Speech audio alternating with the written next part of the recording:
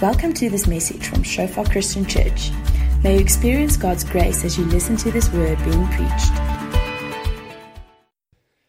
Yeah, so when I walked into church this morning, I saw like a lot of people wearing like Springbok shirts and so forth. I was wondering like, what's happening today, you know? Like, is there a game happening? Are we like in a special tournament or something? No, I'm joking. I know what's happening, don't worry.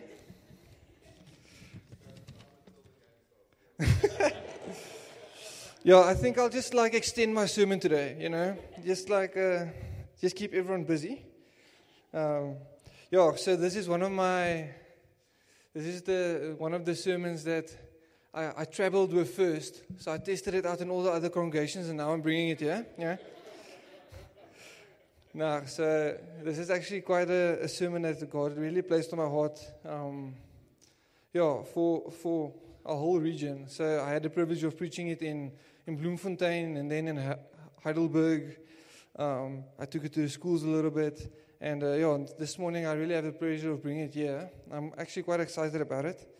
I think I'm going to start with prayer and then we can jump into the scriptures. Father, thank you for your presence here this morning. Lord, it's beautiful what you did during worship, Father God.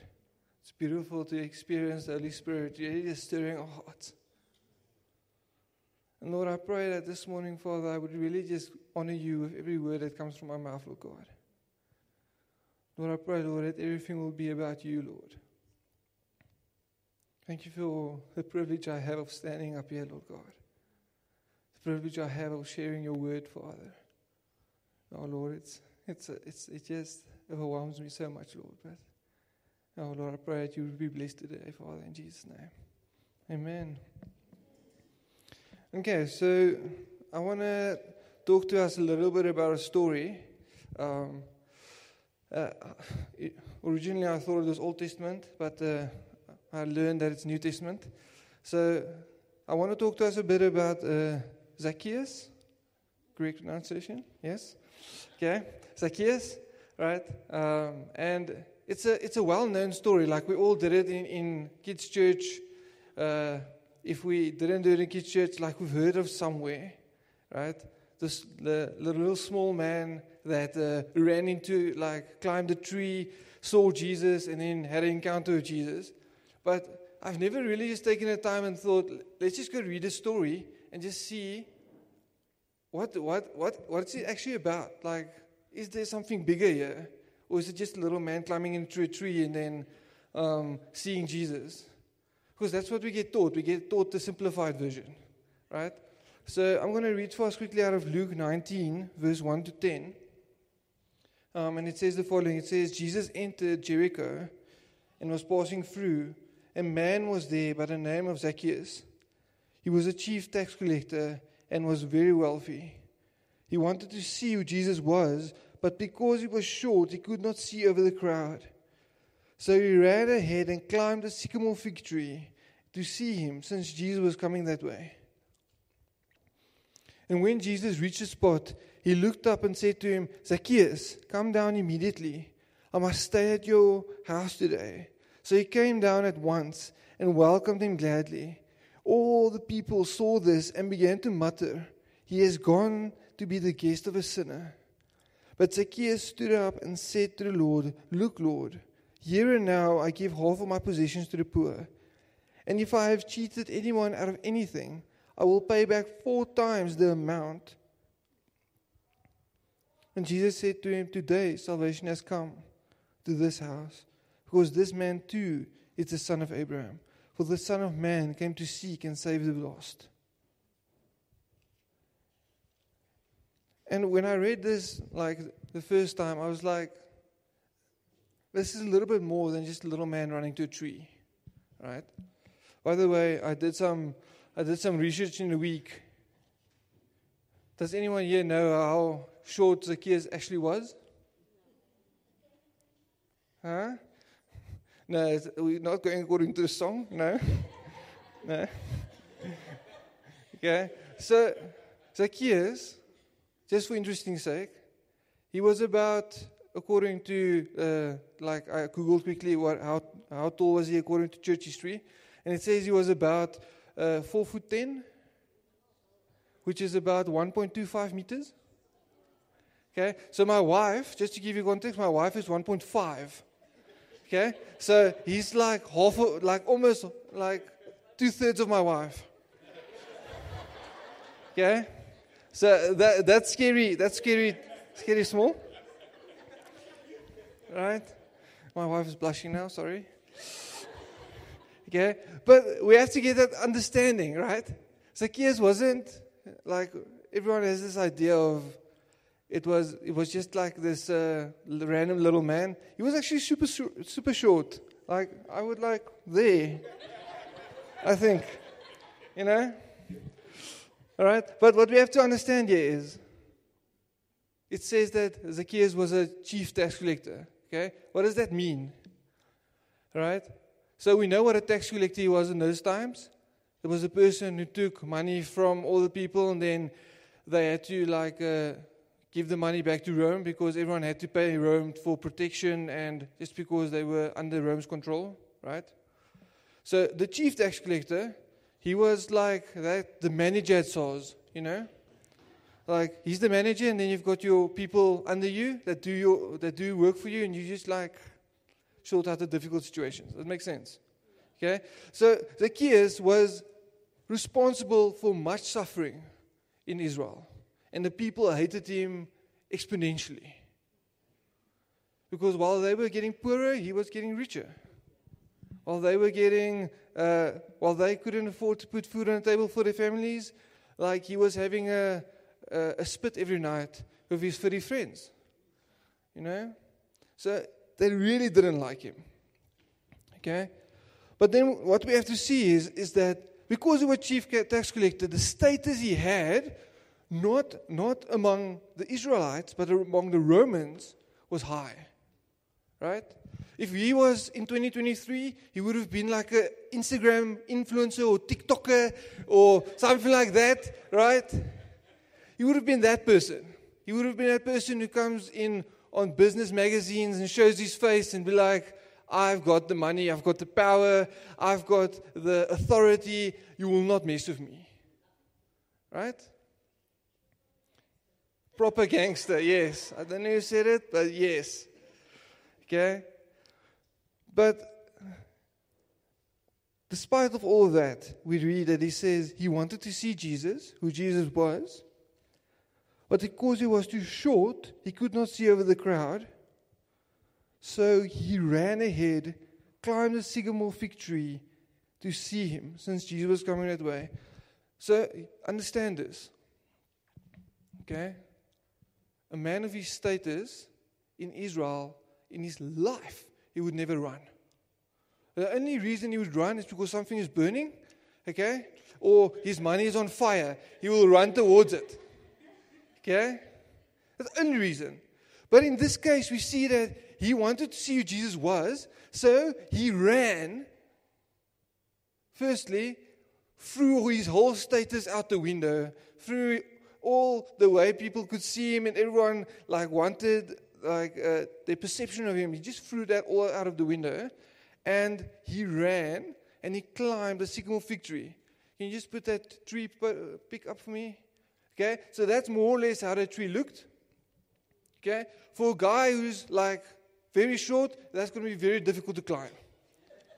Okay, look at that tree. I don't want to climb that tree.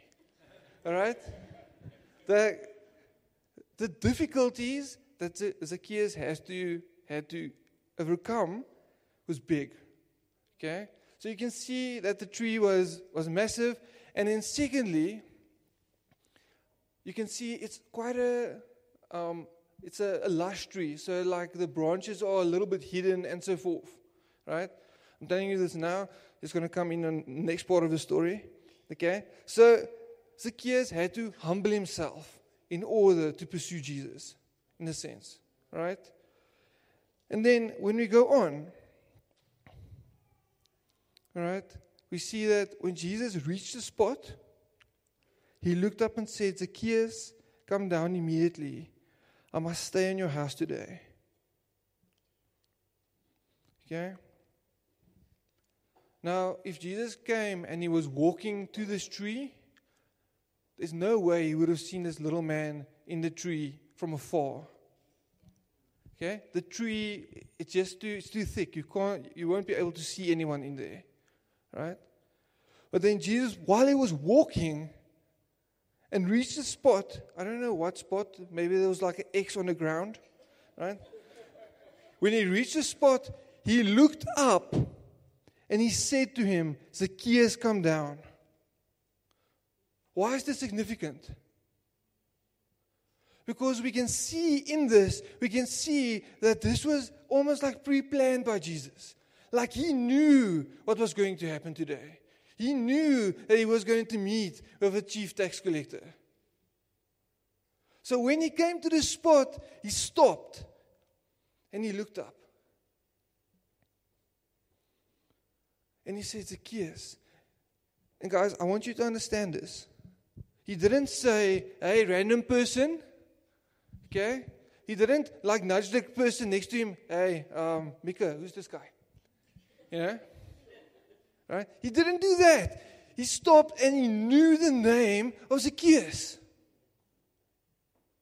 He called him by name. Right? And then he says, come down immediately. I must stay at your house today. Do we understand the urgency that Jesus is putting into this? He says, come down immediately. He doesn't say, Zacchaeus, I'm going to come back in 5 days. Have the spit ready for me. Okay? Ice cold water would be amazing. And something to wash my feet. And the Springboks are playing tonight. So not tonight. I'll come back. Don't worry. Okay? He didn't say that. He said, come down immediately. I must stay at your house at once. Guys, there's an urgency when Jesus wants to meet with us. He wants to meet with us. But we are the person that's in the tree that says, Lord, after the World Cup, I'll carve out on half an hour and we can meet. That's our mentality. That's our mentality. When Jesus stands there and he knocks on our hearts and he says, I want to meet with you. I must stay at your house.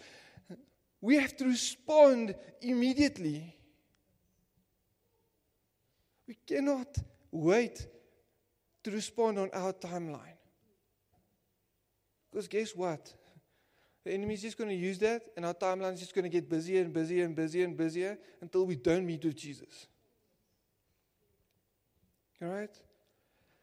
And look at Zacchaeus' response. So he came down at once and welcomed him gladly. Okay? I think it took him about 20 minutes to get out of the tree. Okay? Let's just put that disclaimer there. Okay? It took him a little time, right? Or he just jumped and Jesus okay, I'll catch, I don't know. Don't know, right? But he came down and he welcomed him gladly. His attitude wasn't, okay, Lord, let's just get it over and done with. I know I'm a sinner. Just deal with me. Let's just see what happens. Okay? He came down gladly. I think Zacchaeus was overjoyed. He was hoppling around there, just enjoying this time because someone called him. And the matter of the fact is, when I see Jesus calling us as Christians today, I don't see that joy always. Because what do? We take out our diaries. Church, let me just put it in my diary, tick box. Church done. We don't always welcome him gladly. And the one thing I really felt on my heart this week while I was praying through this, I just felt because we think we are unworthy of meeting with Jesus, we don't welcome him gladly. Here's the reality. Zacchaeus was the most unworthy person for Jesus to give attention to in that time. He was He was oppressing Jesus' people. He was oppressing them. And yet, when Jesus stopped, he said, I want to talk to you. So we cannot be unworthy if Jesus calls us.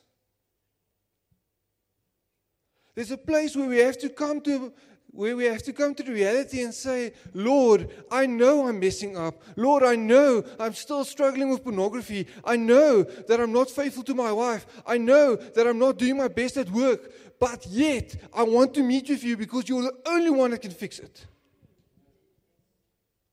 You're the only one. And yet, when we come into quiet time, the enemy comes and just hits us with shame, hits us with guilt, hits us with condemnation. And we can see that if any of that should have hit anyone, it should have been Zacchaeus. But look at his attitude. Look how he's reacting towards Jesus. Right? And we can see that when he says he welcomed him gladly, he was overjoyed to have Jesus in his house. And then it goes further and it says, all the people saw this and began to mutter. Of course they began to mutter because look at the sinner getting attention from Jesus. The guy that's causing us suffering constantly, that's causing us so much pain constantly. And Jesus is calling him. And he has gone to be a guest of a sinner. But Zacchaeus stood up and said to the Lord, look, Lord. Okay, here comes the boldness of Zacchaeus comes out now, right? He says, look, Lord, here and now. I give half of my possessions to the poor. And if I have cheated anybody of anything, I will pay back 4 times the amount. Okay? So Zacchaeus, sorry. Okay, so we can see how he's absolutely just responding to Jesus, right? Just want to just have some water.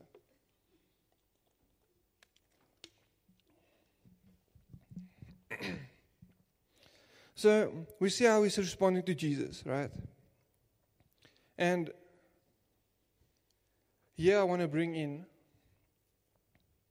why is it important? Why did Luke add here that I will pay back 4 times the amount? Okay. If we go to Exodus, if you can give me that scripture quickly, Tubes.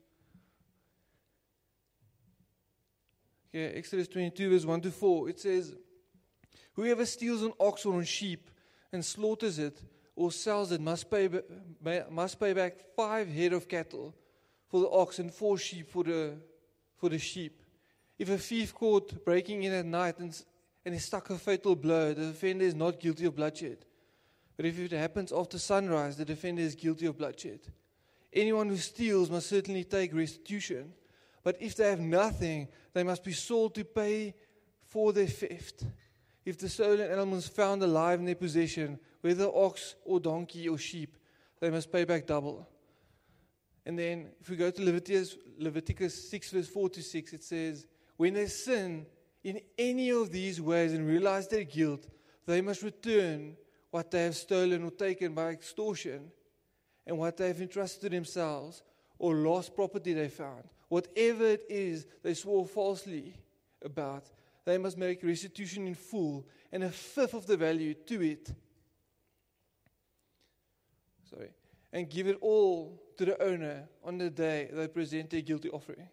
And as a penalty, they must bring to the priest, that is to the Lord, their guilt offering, a ram from the flock, one without defect and of proper value. Okay, why am I bringing this in? Okay, because while Zacchaeus was oppressing the people, he knew what he was doing was wrong. He knew what he was doing was wrong.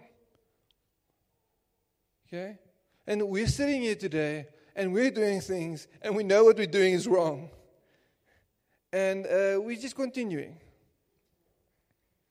We're just continuing, right? So here we can see when Zacchaeus says, here and now I give half my possessions to the poor, he is acting according to the scriptures. He's making restitution. Right? He is giving back because he knows the actions that he has done is completely out of line with the word.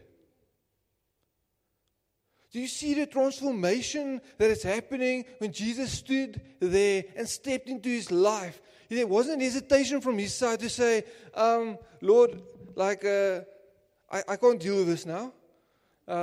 Let me just see what I can do, and then we'll fit you in, and then we'll deal with it. No, there's immediate transformation.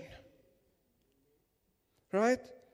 But then, of course, the earthly part of Zacchaeus still comes in and he says, and if I've cheated anybody out of anything, okay, Lord, I don't know if I cheated them. Just wait. Okay? I may have cheated them. I didn't take the money personally, so actually it doesn't come back to me. It was his fault. Okay? Do you see what he's doing here? He's just covering himself a little bit. I'm not going to take full responsibility yet. Right? If I've cheated anyone, I can neither confirm or deny that. I don't think it was my fault completely. It was the Romans. The Romans are the problem. Okay? So he tries to save himself, and he says, and then the Lord convicts him again. He says, I will pay back 4 times the amount. Like we just saw in Exodus.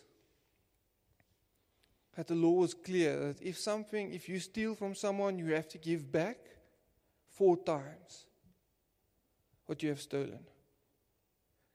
And in this, we can see how Zacchaeus immediately starts turning. How his heart immediately starts turning towards the Lord. But it started by him humbling himself, throwing his status, throwing insecurities, throwing everything aside in order to climb a fig tree and really search for Jesus. Search for him. I didn't think he knew that while he was pursuing Jesus, Jesus was pursuing him as well. And the reality for us is we have to understand that we cannot work our way into Jesus' heart. We cannot tithe our way into Jesus' heart. We cannot do enough good deeds to get Jesus to say, okay, now you're saved. It comes from a place of us longing after Jesus and surrendering towards him. Because the response we see from him when he says, but when Zacchaeus stood up and said to the Lord, look, Lord, there's a humbleness that he throws in there. Right? And I didn't put the scripture up there, but I just want to read for you quickly from Luke 18.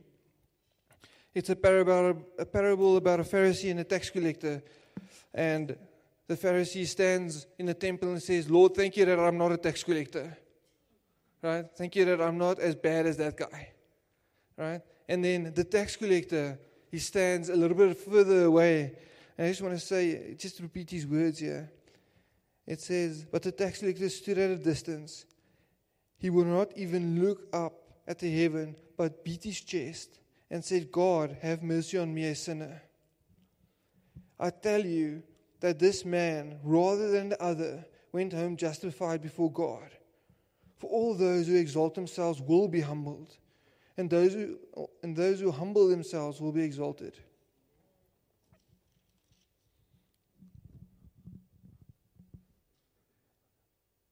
It's easier for us to humble ourselves. We do not want Jesus to humble us, believe me. What attitude are we approaching Jesus with? And if Jesus is standing at the door knocking and saying, I must come into your heart today, are we being obedient and saying, Lord, I welcome you with gladness? Or we'll be saying, Lord, there's 10 minutes of the service left.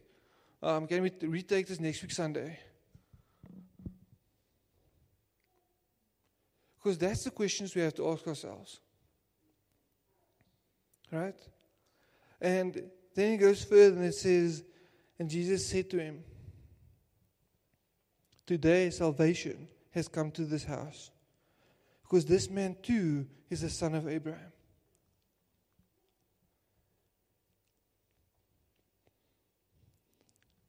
Do you see the restoration that's taking place here?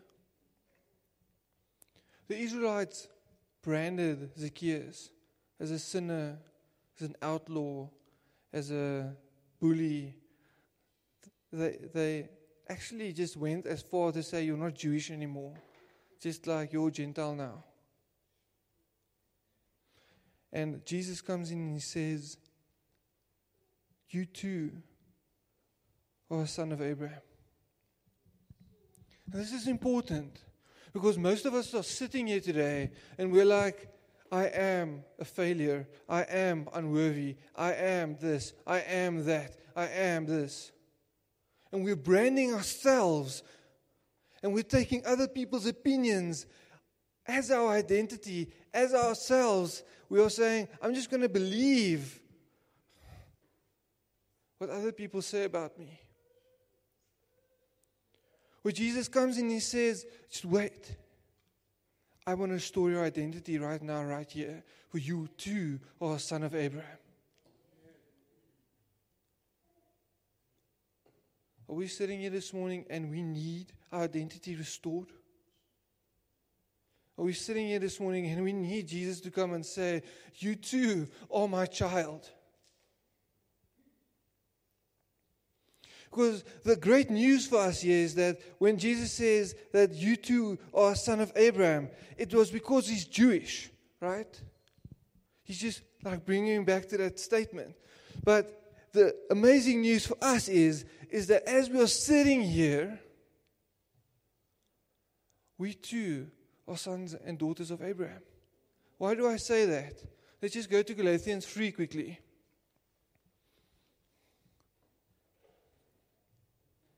Okay, Galatians 3 verse 13 to 14, it says, Christ redeemed us from the curse of the law by becoming a curse for us.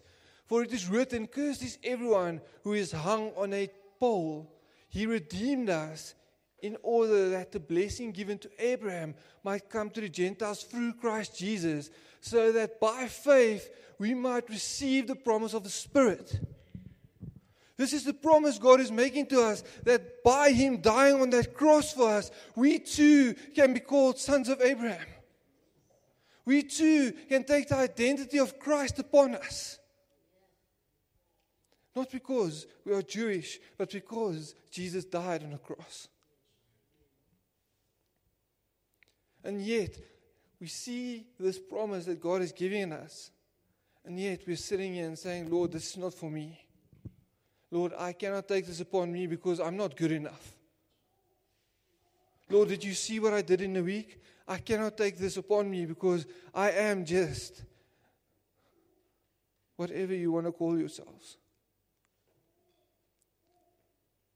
This morning, God wants to come and He wants to break that lie. He wants to break that lie and He wants to say, Peter, come down. I want to talk to you. I want to meet with you.